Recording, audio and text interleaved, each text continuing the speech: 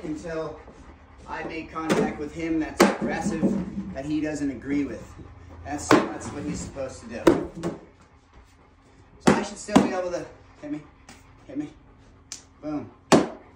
Still be able to be normal, but once it becomes aggressive is when the dog should pay attention. And he's also watching over here too.